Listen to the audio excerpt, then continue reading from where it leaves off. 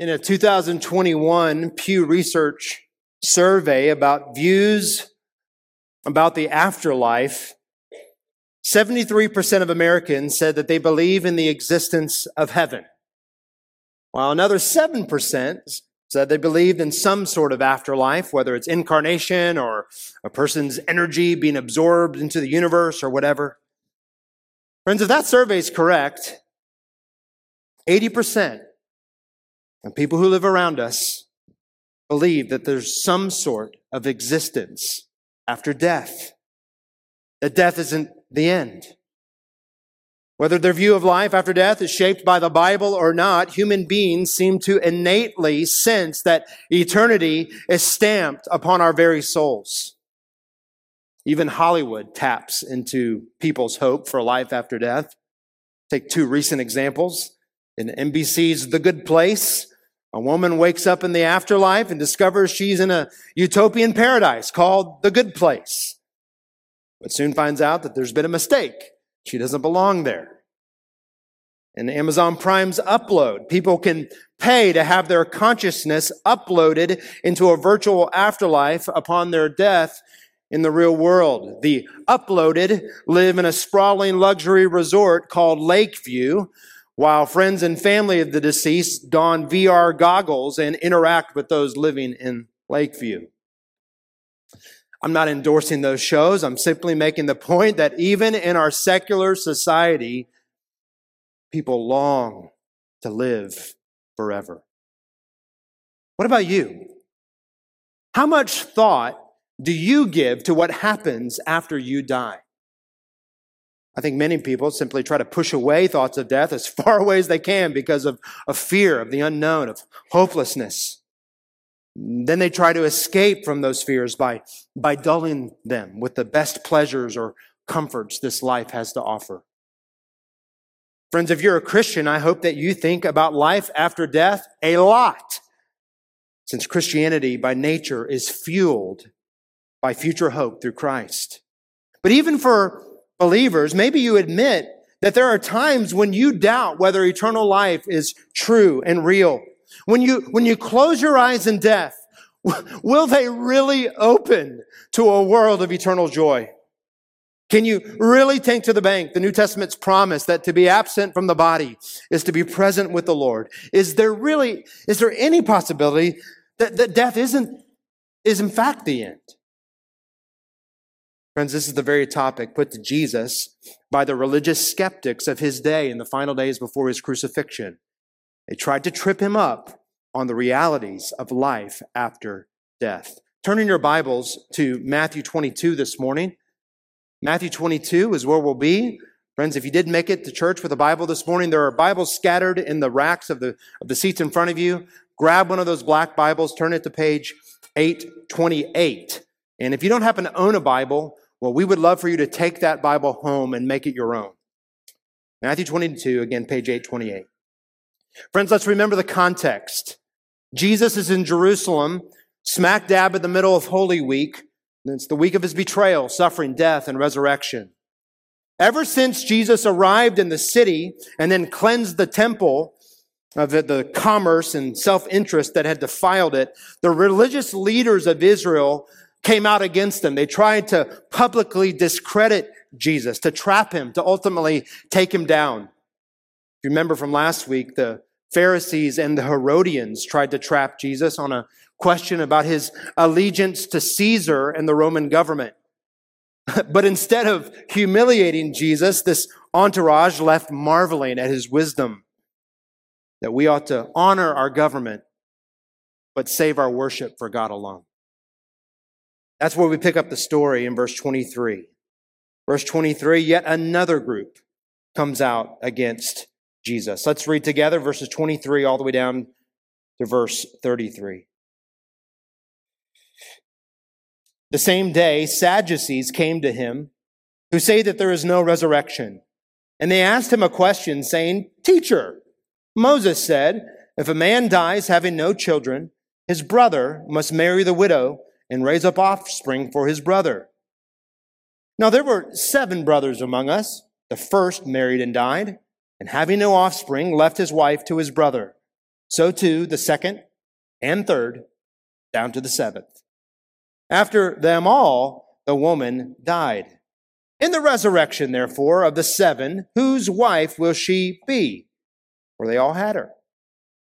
But Jesus answered them, you are wrong, because you know neither the Scriptures nor the power of God. For in the resurrection they neither marry nor are given in marriage, but are like angels in heaven. And as for the resurrection of the dead, have you not read what was said to you by God? I am the God of Abraham and the God of Isaac and the God of Jacob. He is not God of the dead, but of the living. And when the crowd heard it, they were astonished at his teaching. This is the word of the Lord. And each week I try to summarize the main idea, the central point of the biblical text, and make that main idea the central point of the sermon. And so here it is for Matthew 22, 23 to 33. Here's what I believe the Lord wants us to take away. Stake your hope of life after death on the power of God and the Word of God. Friends, stake your hope of life after death on the power of God and the Word of God. We're going to look at verses 23 to 28 this morning as a kind of long introduction to the main body of the sermon. My outline today is drawn from Jesus' reply to the Sadducees' riddle in verses 29 to 32 and simply breaks apart the main idea into two sections. Number one, stake your hope on the power of God. We see that in verses 29 and 30. Number two, stake your hope on the Word of God, verses 29 and then in 31 and 32. Stake your life, your hope on the power and Word of God. Beloved, I pray today that God's Word might give you confidence in the future that awaits all those united to King Jesus by faith. And that you would indeed rest everything that you are and everything you hope for upon the resurrecting power and Word of the Lord. In verse 23, if you look at it, Matthew writes that no sooner had the Pharisees and Herodians departed, another entourage of enemy combatants arrived on the scene. And this time it wasn't the Pharisees, but the Sadducees. The Sadducees were the other Jewish sect that comprised the Sanhedrin, the council of Israel's religious leaders, along with the Pharisees. The Pharisees were very much the sect of the common people, while the Sadducees were known to be from Israel's aristocracy. They were the sophisticated, the elite class. The Sadducees occupied the places of power in the temple in Jerusalem. You know, the Pharisees, they often went beyond Scripture in imposing man-made rules and regulations that choked out a heart of true worship. But at least the Pharisees took God's word seriously. They were theologically conservative. The Sadducees, on the other hand, were the theological liberals of their day. Their belief set fell short of Scripture because they had rejected its complete authority. Matthew notes a key tenet of their belief system in verse 23. See it? The Sadducees didn't believe in the resurrection. You might be thinking, well, of course they didn't believe in the resurrection. Jesus hadn't died yet. How could they believe in it? But here, friends, Matthew's not talking about Jesus' resurrection. He's talking about the Jewish hope and the Bible's teaching about the resurrection of the dead at the end of the age. The day when all those who die will be raised up to the judgment and ushered into the eternal destiny. He's talking about the resurrection state of life after death. We won't take time to read it this morning, but Acts 23, 6 and following, if you just want to make a note, Acts 23, 6 and following notes that the Sadducees did not just reject the future resurrection. They also rejected the idea of the angelic realm and, of course, the eternality of the human soul. The Sadducees believed that when a person dies, their soul dies right along with their body. Honestly, friends, these dudes are similar to modern day skeptics or maybe even mainline Protestants who believe in a tiny kernel of what the Bible teaches, so long as it suits them, but who for the most part have thrown away parts of the Bible that are unpalatable to their intellectual or moral tastes. You might think, well, how in the world then did the Sadducees get to that position when, man, the Old Testament is just full of Scripture about the coming resurrection? Good question. Believe it or not, the Sadducees insisted that every single one of their theological and moral positions must find support in the Pentateuch, in the Torah, the first 5 books of the Bible. Because, in their opinion, the Torah doesn't explicitly teach the coming resurrection at the end of the age. They just ignored the Psalms and prophets' scripture about the resurrection of the dead. They simply eliminated it right from their theology. Friends, just in case you need help keeping track of which Jewish sect is which, there's just one simple way to keep track of that. Once you hear it, you'll never forget. Just remember that because the Sadducees didn't believe in the coming resurrection, they were sad, you see. And find me after the service. That was free. But here's the scene. The theologically conservative, unbelieving Pharisees exit the ring, but they tag in their theological liberal counterparts, the Sadducees. Although they were at opposite ends of the theological spectrum in ancient Israel, they shared a common purpose. They aimed to discredit and destroy Jesus. The Sadducees arrive on the scene and decide, but they're just going to try to stump Jesus with a riddle, make him look stupid. Look at verse 24.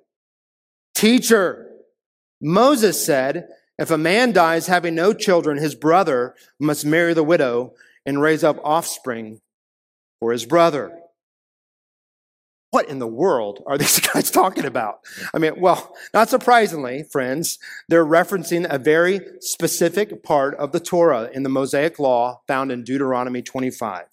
You might just hold your finger in Matthew, turn back to Deuteronomy 25. That's on page 166 of the Bible in your seat.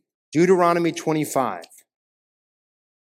The opening verses of Deuteronomy 25 detail what's supposed to happen in an Israelite family when a husband dies and the couple didn't have children. Okay? Look at verse 1 of Deuteronomy 25. If brothers dwell together and one of them dies and has no son, the wife of the dead man shall not be married outside the family to a stranger. Her husband's brother shall go into her and take her as his wife and perform the duty of a husband's brother to her. And the first son whom she bears shall succeed to the name of his dead brother, that his name may not be blotted out of Israel. Friends, the formal name for this practice is levirate marriage. The Latin word levir means husband's brother. That's where you get the term levirate. The whole idea, it feels foreign and weird to us, doesn't it? Almost offensive in our Western independent mindset. But God put these levirate laws in place in ancient Israel to, first of all, provide security to a bereaved widow, to lessen the stigma surrounding her barrenness. Levirate marriage also protected the dead husband's property within his family. As the text says, it ensured that the legacy of his name would be preserved through a close relative taking the dead man's wife and trying to bear children to preserve his name. Friends, probably the most famous example of levirate marriage in the Bible is in Ruth 4, where Boaz becomes the kinsman redeemer and husband to a widowed Moabite woman named Ruth. And of course, we know that Boaz and Ruth turned out to be the great-grandparents of David, the great king of Israel. And so that in the ancestral line of Jesus himself is a levirate marriage. Friends, why do you think that the Sadducees drew up this weird, nuanced, hypothetical case about this woman's experience with levirate marriage? Well, I think the clear answer is they're just trying to mock and openly ridicule the doctrine of the future resurrection of the dead that Jesus believed and taught. Look at verse 25. Now there were 7 brothers among us. The first married and died, and having no offspring, left his wife to his brother. So to the second and third, down to the 7th. After them all, the woman died. In the resurrection, therefore, of the 7, whose wife will she be? For they all had her. It does make you wonder what this wife was up to. There were all 7 husbands. You can see right off the bat how utterly absurd this example is. The Sadducees are operating in the ridiculous. How do I know? Well, think about it. How many husbands did they really need in their hypothetical case study to get at Jesus' theology of the resurrection as it pertains to marriage. How many husbands did they really need? 2. But instead, they just pile them on, one after the other. Not 2, not 3, not even 5 or 6. What about the woman, Jesus, who legitimately, biblically had 7 husbands? Whose husband will she have in the resurrection? You've heard of 7 brides for 7 brothers? This is 1 bride for 7 brothers, right? This is the ancient story, right? Put it into a musical. The whole thing is not serious. The Sadducees are not asking Jesus a good faith question. They're trying to make his teaching look silly. They're not interested in learning from him. They're trying to humiliate him. Perhaps they even knew Jesus' teaching that marriage is the union for a lifetime of 1 man and 1 woman. So if a wife had multiple husbands during her earthly life, then would she be married to them all in heaven? Are you an eternity polygamist, Jesus? How scandalous. And if not, whose wife of the 7 will she be? Would she just go with the original husband, Jesus? Or maybe she'll just pick her favorite? Maybe she'll ask an angel or Moses himself to choose for her. You can just imagine the Sadducees sneering ridicule as they hurled this ridiculous example Jesus' way. He had to choose between monogamous marriage on the one hand and his theology of the resurrection on the other. It looks like a no-win scenario. Friends, likewise today, there are many people around you who disguise their sneering rejection of Jesus and the Bible with what they think are clever questions. Can God make a rock so big that he can't lift it? Heard that one? Could God create a square triangle? Gotcha, right? It's really nothing more than an intellectual defense mechanism to keep them from dealing seriously with the claims of Jesus on their life, to investigate the scripture for themselves. Friends, let me encourage you, when you are dealing with a skeptic, an unbeliever like that, don't get distracted or frustrated by those type of absurd questions. Keep coming back to the main thing. Okay? Make sure the conversation stays tethered to the gospel, to the death and resurrection of Jesus for sinners. Make them deal with the scriptures that demonstrate who Jesus is and what he's done. Friends, giving what you think are the right answers to those type of nonsense questions will not be what changes someone's heart and mind about Christ. But coming to grips with Jesus' resurrection from the dead will, if God so chooses. As Yaroslav Pelikan wrote, if Christ is risen, nothing else matters. But if Christ is not risen, nothing else matters. If Jesus really did walk out of his tomb on the 3rd day, then all of it must be true. Jesus is Lord. He unlocked eternity's door by conquering death. The Bible must be believed. But if he didn't rise from the dead, the whole thing's a myth. And we have no hope beyond the grave. Beloved, in your evangelism, keep the main thing the main thing. The Sadducees think they've outsmarted Jesus, but just like with the Pharisees and the Herodians earlier that day, Jesus just swats it away like it's nothing. Verse 29. But Jesus answered them, you are wrong, because you know neither the scriptures nor the power of God.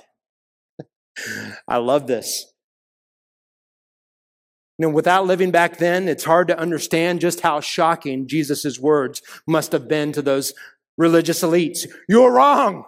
You don't know what you're talking about. You may be the so-called experts, but you don't know the scriptures and you don't know God's power. It's be like us saying McDonald's doesn't know anything about fast food. UPS doesn't know anything about shipping. Phoenicians don't know anything about outdoor heat, okay? Jesus throws the gauntlet down. Not this morning. It's a little cold this morning. Jesus throws the gauntlet down. Apparently, friends, right doctrine is really important. Sound doctrine is not a distraction from your relationship with Jesus. The difference between right and wrong on certain gospel doctrines is the difference between heaven and hell. So long as you embrace the truth with a heart that submits to the lordship of Jesus. Friends, sound doctrine embraced by faith fuels the Christian life. Sound doctrine embraced by faith fuels the Christian life. If you're not growing in your understanding of doctrine, friends, you're not growing. Jesus wants us to put our roots down deep in the soil of the Bible and its teaching. So here again, Jesus gives two biblical and theological reasons why the Sadducees' riddle was just cracked with holes. He says, first, you don't know the Scriptures, means the Old Testament Scriptures. And then he says, neither do you know the power of God.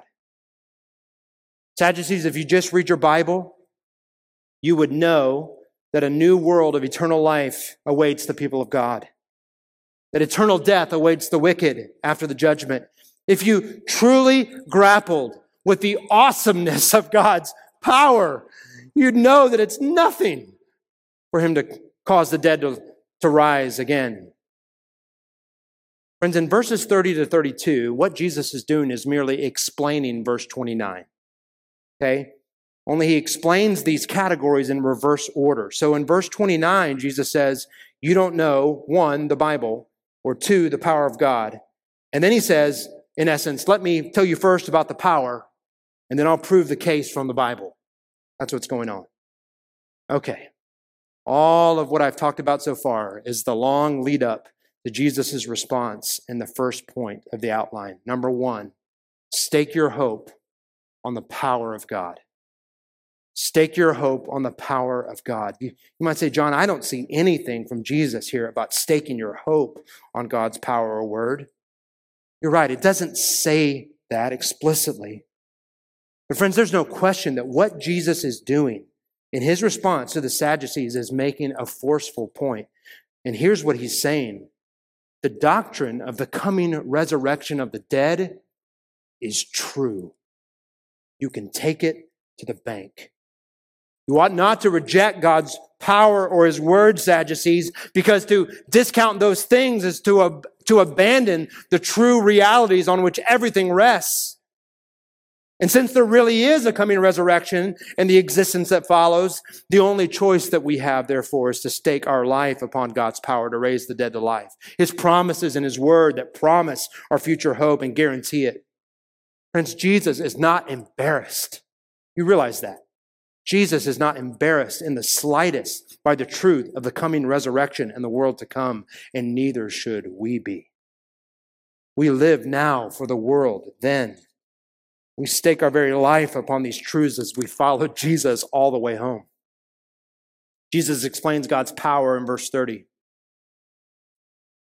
For in the resurrection, they neither marry nor are given in marriage, but are like angels in heaven. Many have taken these words from Jesus and tried to make comparisons between those who die and go to heaven and to angels. It's led to a lot of bad assumptions. Maybe you've heard well-intentioned people say about someone who passed away, heaven just gained another angel. And that's sweet. That's not what Jesus is saying. Jesus is not equivocating humanity's eternal existence in heaven without of angels. His point is simple. Angels in heaven aren't married. Neither are those in the resurrection life. Jesus isn't saying that in eternity, humans, we just kind of lose all biological distinctions because that must be how angels are, and we won't be able to recognize each other as a man or a woman. No, that's not what he's doing. What he's doing is drawing our attention, friends, listen, to the massive discontinuity between this age and the age to come. He's pointing to the glorious difference between this old world of sin and death and the new world of perfection and life. If we're not careful, it'd be easy to get confused because on the one hand, there's great continuity, isn't there, between our existence in this age and in the one in the age to come. The scripture tells us, friends, that our eternal future is not in some distant land in the sky, but the recreation of this cosmos. Heaven, friends, is coming to earth. We're going to live in a new world with our own resurrected bodies, glorified through the power of King Jesus, the resurrected one. Heaven's not going to be some disembodied experience of floating on a cloud and strumming a harp. It's not some mystical fairy tale land. Friends, when we live in a new heavens and new earth, We're going to dwell in an actual physical paradise of untold beauty and goodness that you can touch and feel and see and smell and hear. Our resurrected bodies will be free of suffering and decay. Can you imagine? We will worship and sing and work and play and laugh and live together, all to the glory of God. Turn the page. Friends, there is great continuity between life now and life then.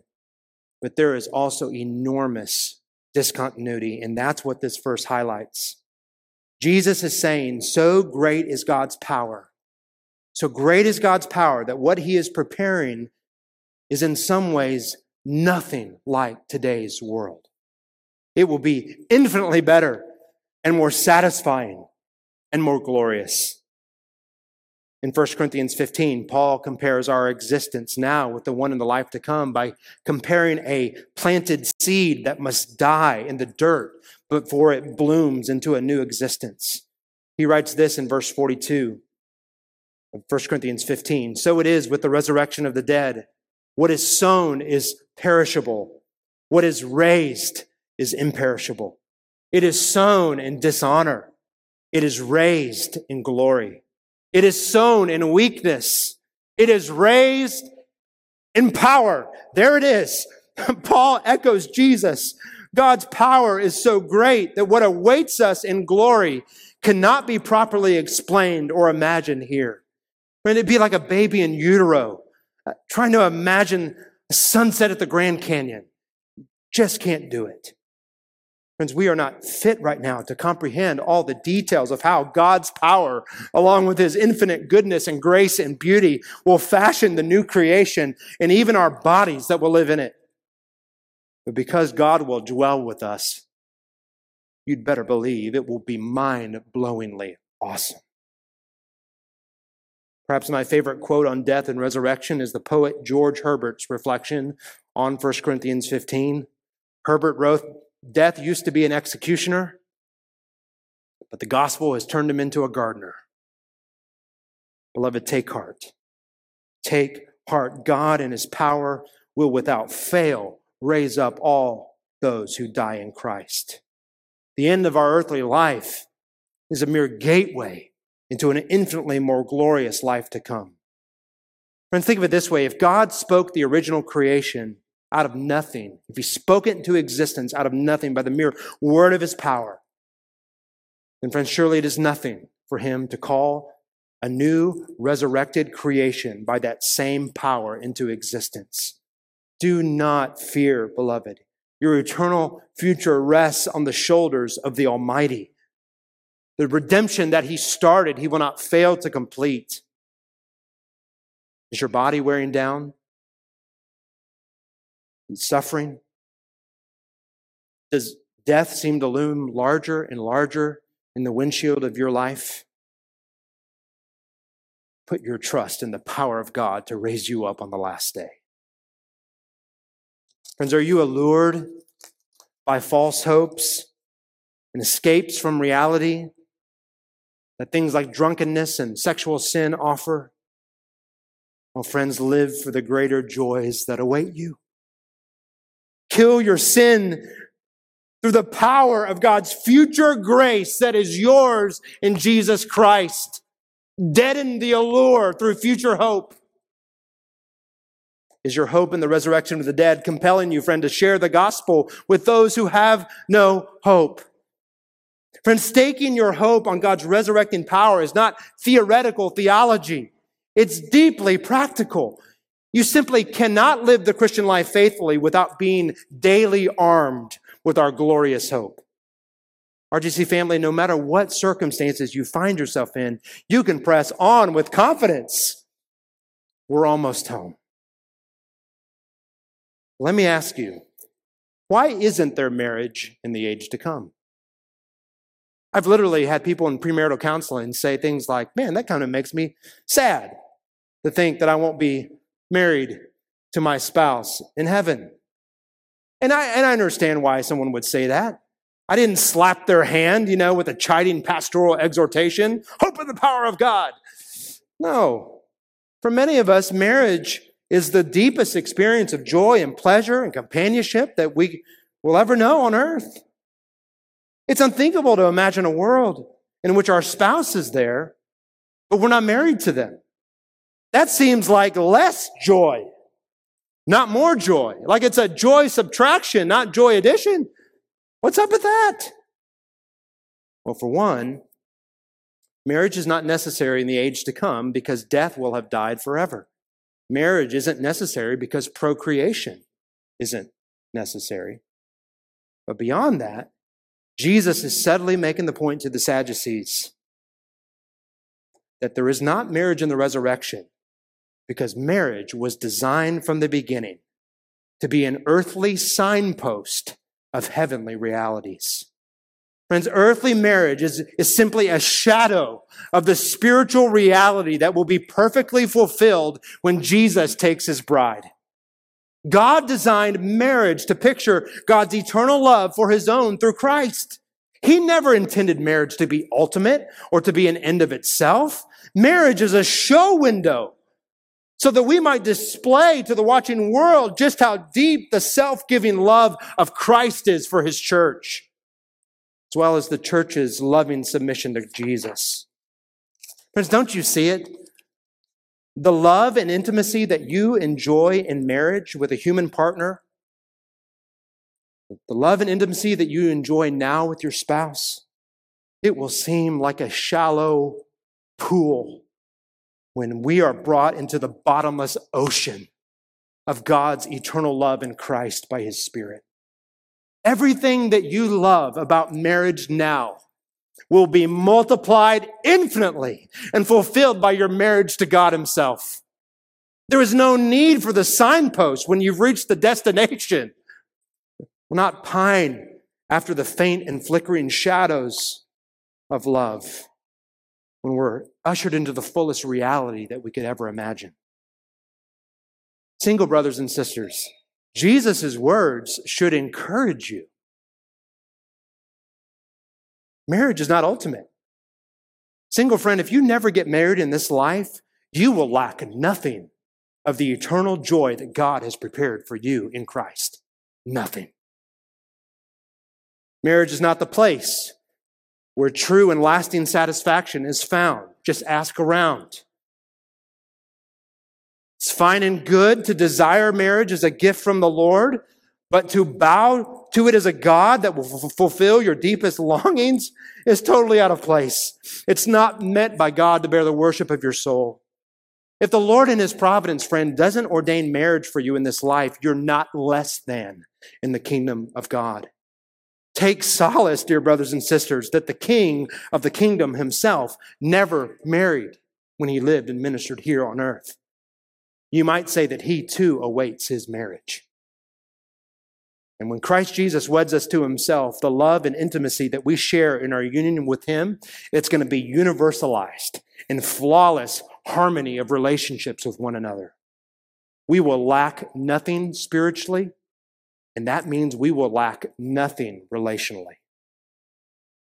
God in his power will raise us up to a new existence in which the loneliness and relational brokenness that's inherent to life in this sin-cursed world is going to seem like a distant memory. We will know and be known by God along with all his people. Redeeming Grace Church family, let's not be the type of congregation that denigrates marriage to exalt singleness, but neither let's be the type of church that denigrates singleness to exalt marriage. The local church, friends, is not merely a family of marriages or a family of families. We are the family of God. We're covenanted together to help people of all life circumstances and stages, married and single, old and young, adults and kids, to help them all reach heaven safely. We disciple all together until King Jesus calls us home. Stake your hope on the power of God. Number 2, stake your hope on the Word of God. Stake your hope on the Word of God. When Jesus says in verse 29 that the Sadducees don't know the Scriptures, Friends, there's just no question what he's doing. He means that in ignoring God's unfolding revelation after the Torah, the Sadducees missed scripture after scripture after scripture that promise humanity's victory over death and the coming resurrection.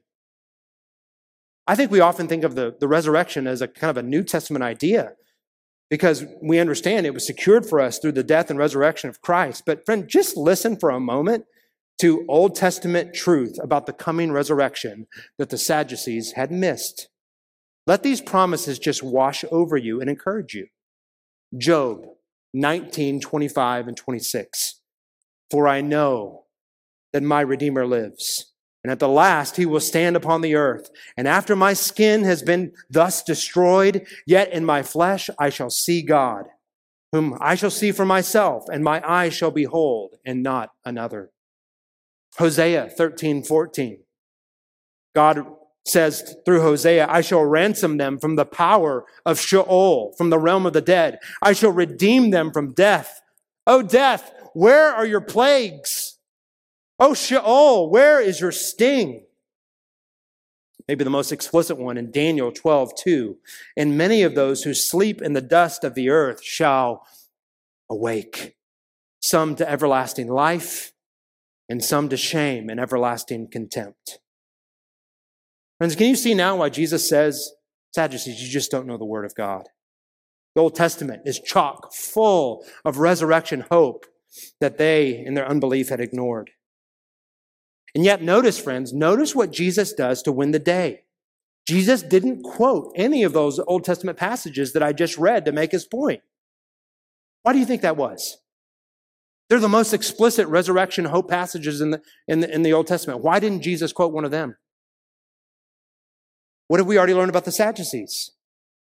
They didn't accept the rest of the scripture. They wanted it to be in the Torah. And so Jesus meets the Sadducees right where they're at. In his great wisdom, he decides to prove their ignorance of the scripture about the resurrection from the Pentateuch itself. Look at verse 31. And as for the resurrection of the dead, have you not read what was said to you by God? I am the God of Abraham, and the God of Isaac, and the God of Jacob. He is not God of the dead, but of the living. And Jesus quotes here from the passage we read earlier in the service from Exodus 3. Yahweh, the covenant Lord, appears to Moses on Mount Horeb in the flame of a burning bush. And how did God describe himself on that day to Moses from the bush? He described himself in terms of his relationship with the patriarchs who had long since died. I am the God of Abraham, Isaac, and Jacob. By the way, just a really quick aside. Friends, if you ever doubt Jesus' commitment to the inerrancy and authority of the Old Testament scripture, notice what he said to the Sadducees.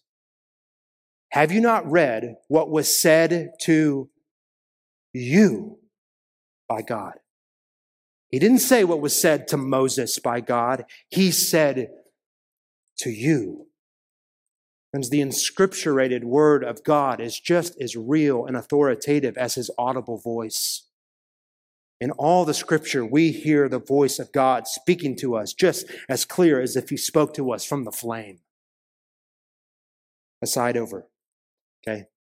You might wonder to yourself, well, Jesus' point here seems like really technical. Like I'm not tracking about how he's pulling that from Exodus 3 to make his point. Like, why did he pull this random verse from the Torah to prove his point about the resurrection? Well, let's just think about it for a moment, okay? Gather ourselves. Here we go. What did God tell Moses at the bush? He essentially said, I'm the God of the patriarchs.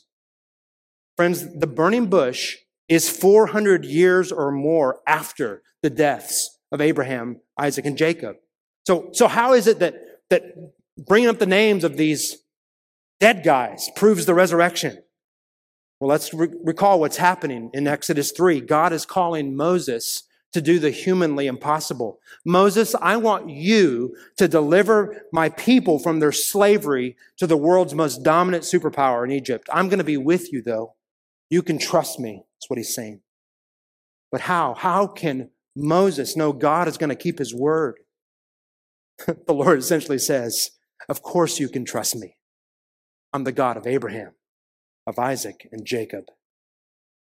Say, wait a second, how does that prove anything? Abraham, Isaac, and Jacob are dead in Moses' day, and God's great promises seemed unfulfilled. They never inherited the land. They never saw their offspring be as numerous as the stars of the sky or the sands of the sea. But friend, do you see what God is doing? He's saying not even death itself can get in the way of Abraham, Isaac, and Jacob receiving his promises. He says, I am still in covenant with them. Why? Well, presumably because their spirits still live in heaven with me. I am their God, even now, Moses. And friends, lest you think that Jesus pulled out just some kind of new, inventive way of understanding the Bible, he didn't. This is precisely how the patriarchs themselves understood the death-defeating promises of God.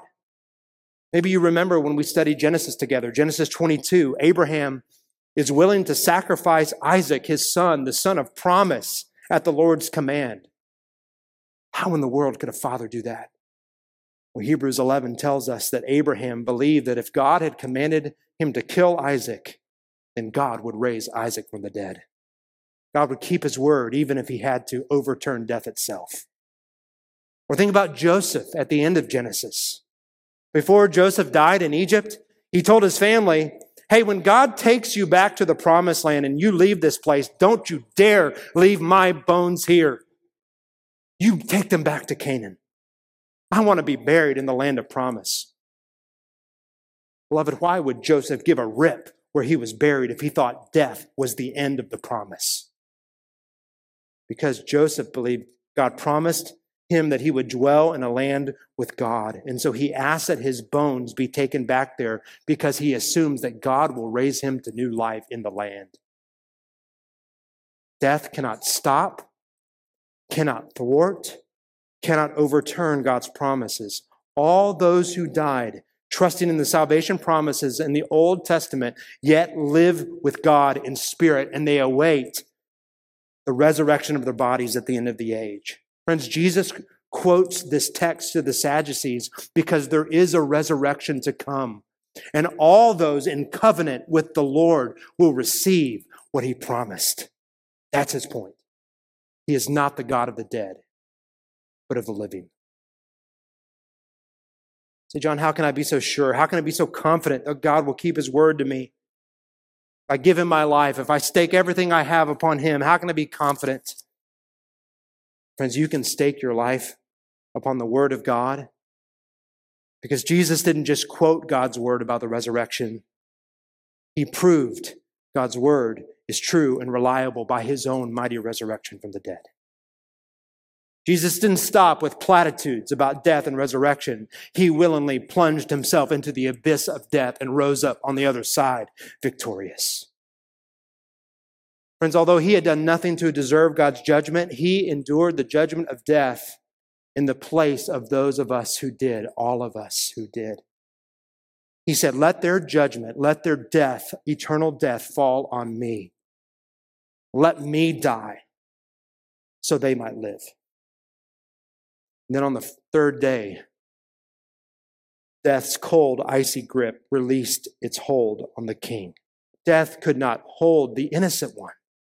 The tomb cracked open by the mighty power of the king who paid the price for all those who would turn from the rebellion and sin against God and entrust themselves to him. Friends, if you're not a Christian, you don't have to fear the grave. You understand that, right? That's the message of the Bible. You do not have to face a hopeless eternity and therefore live a hopeless life now. Friends, we Christians don't believe in put our trust in pie-in-the-sky fairy tales. Christianity is the message of a king who stepped into time and history to rescue us. He lived the life that you and I failed to live before God. And then he died the death, the eternal death that we deserve for that failed and sinful life. And he rose in triumph over the grave to prove the price is paid forever. There's no amount of self-atoning good deeds or best intentions can break death's power over you. You're not morally strong enough to unchain yourself from your bondage to death. You need someone to do it for you. Good news of the gospel of Jesus is if you simply turn from your sin and rebellion and trust fully in Christ the King, his victory over death will be your own. You will rise one day in him. See, the story of Christmas we sang about this morning, friends, that story of Jesus' birth is aimed at resurrection. Did you hear it in Hark the Herald Angels Sing? Mild he lays his glory by, born that man no more may die, born to raise the sons of earth, born to give them second birth. Hark the herald angels sing, glory to the newborn King. John Ryland was a British Baptist pastor in the 18th century. Ryland spoke these words, the graveside service of his friend Andrew Gifford, and with this we close. Listen to these words from Ryland. Farewell, thou dear old man.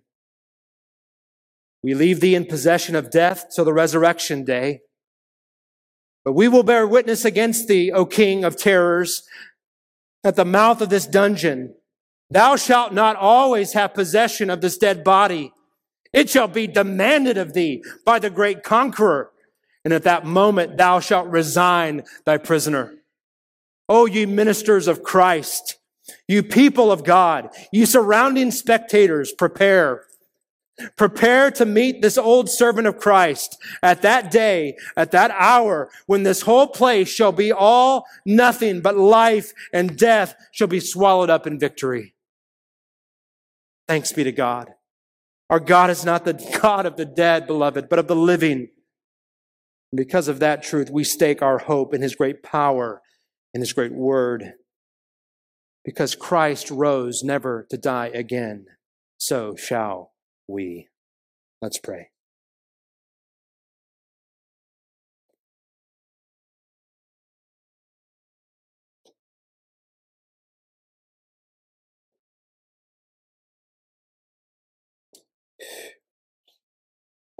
Father, I pray this morning specifically for those who came in this morning hopeless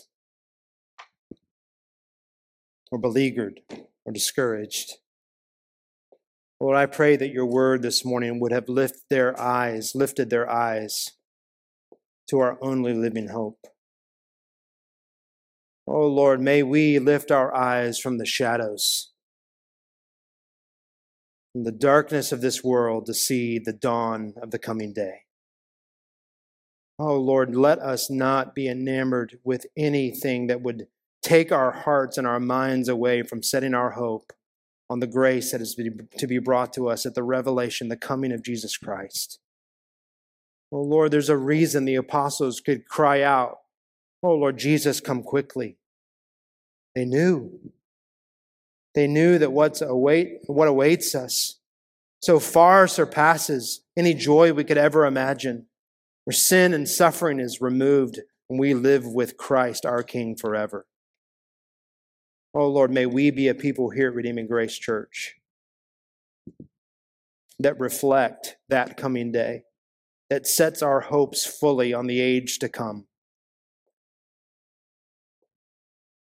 and that all that you have prepared for us begins to fuel glad hearts of love and joy and steadfastness and patience and endurance even now. We pray in Jesus' name. Amen.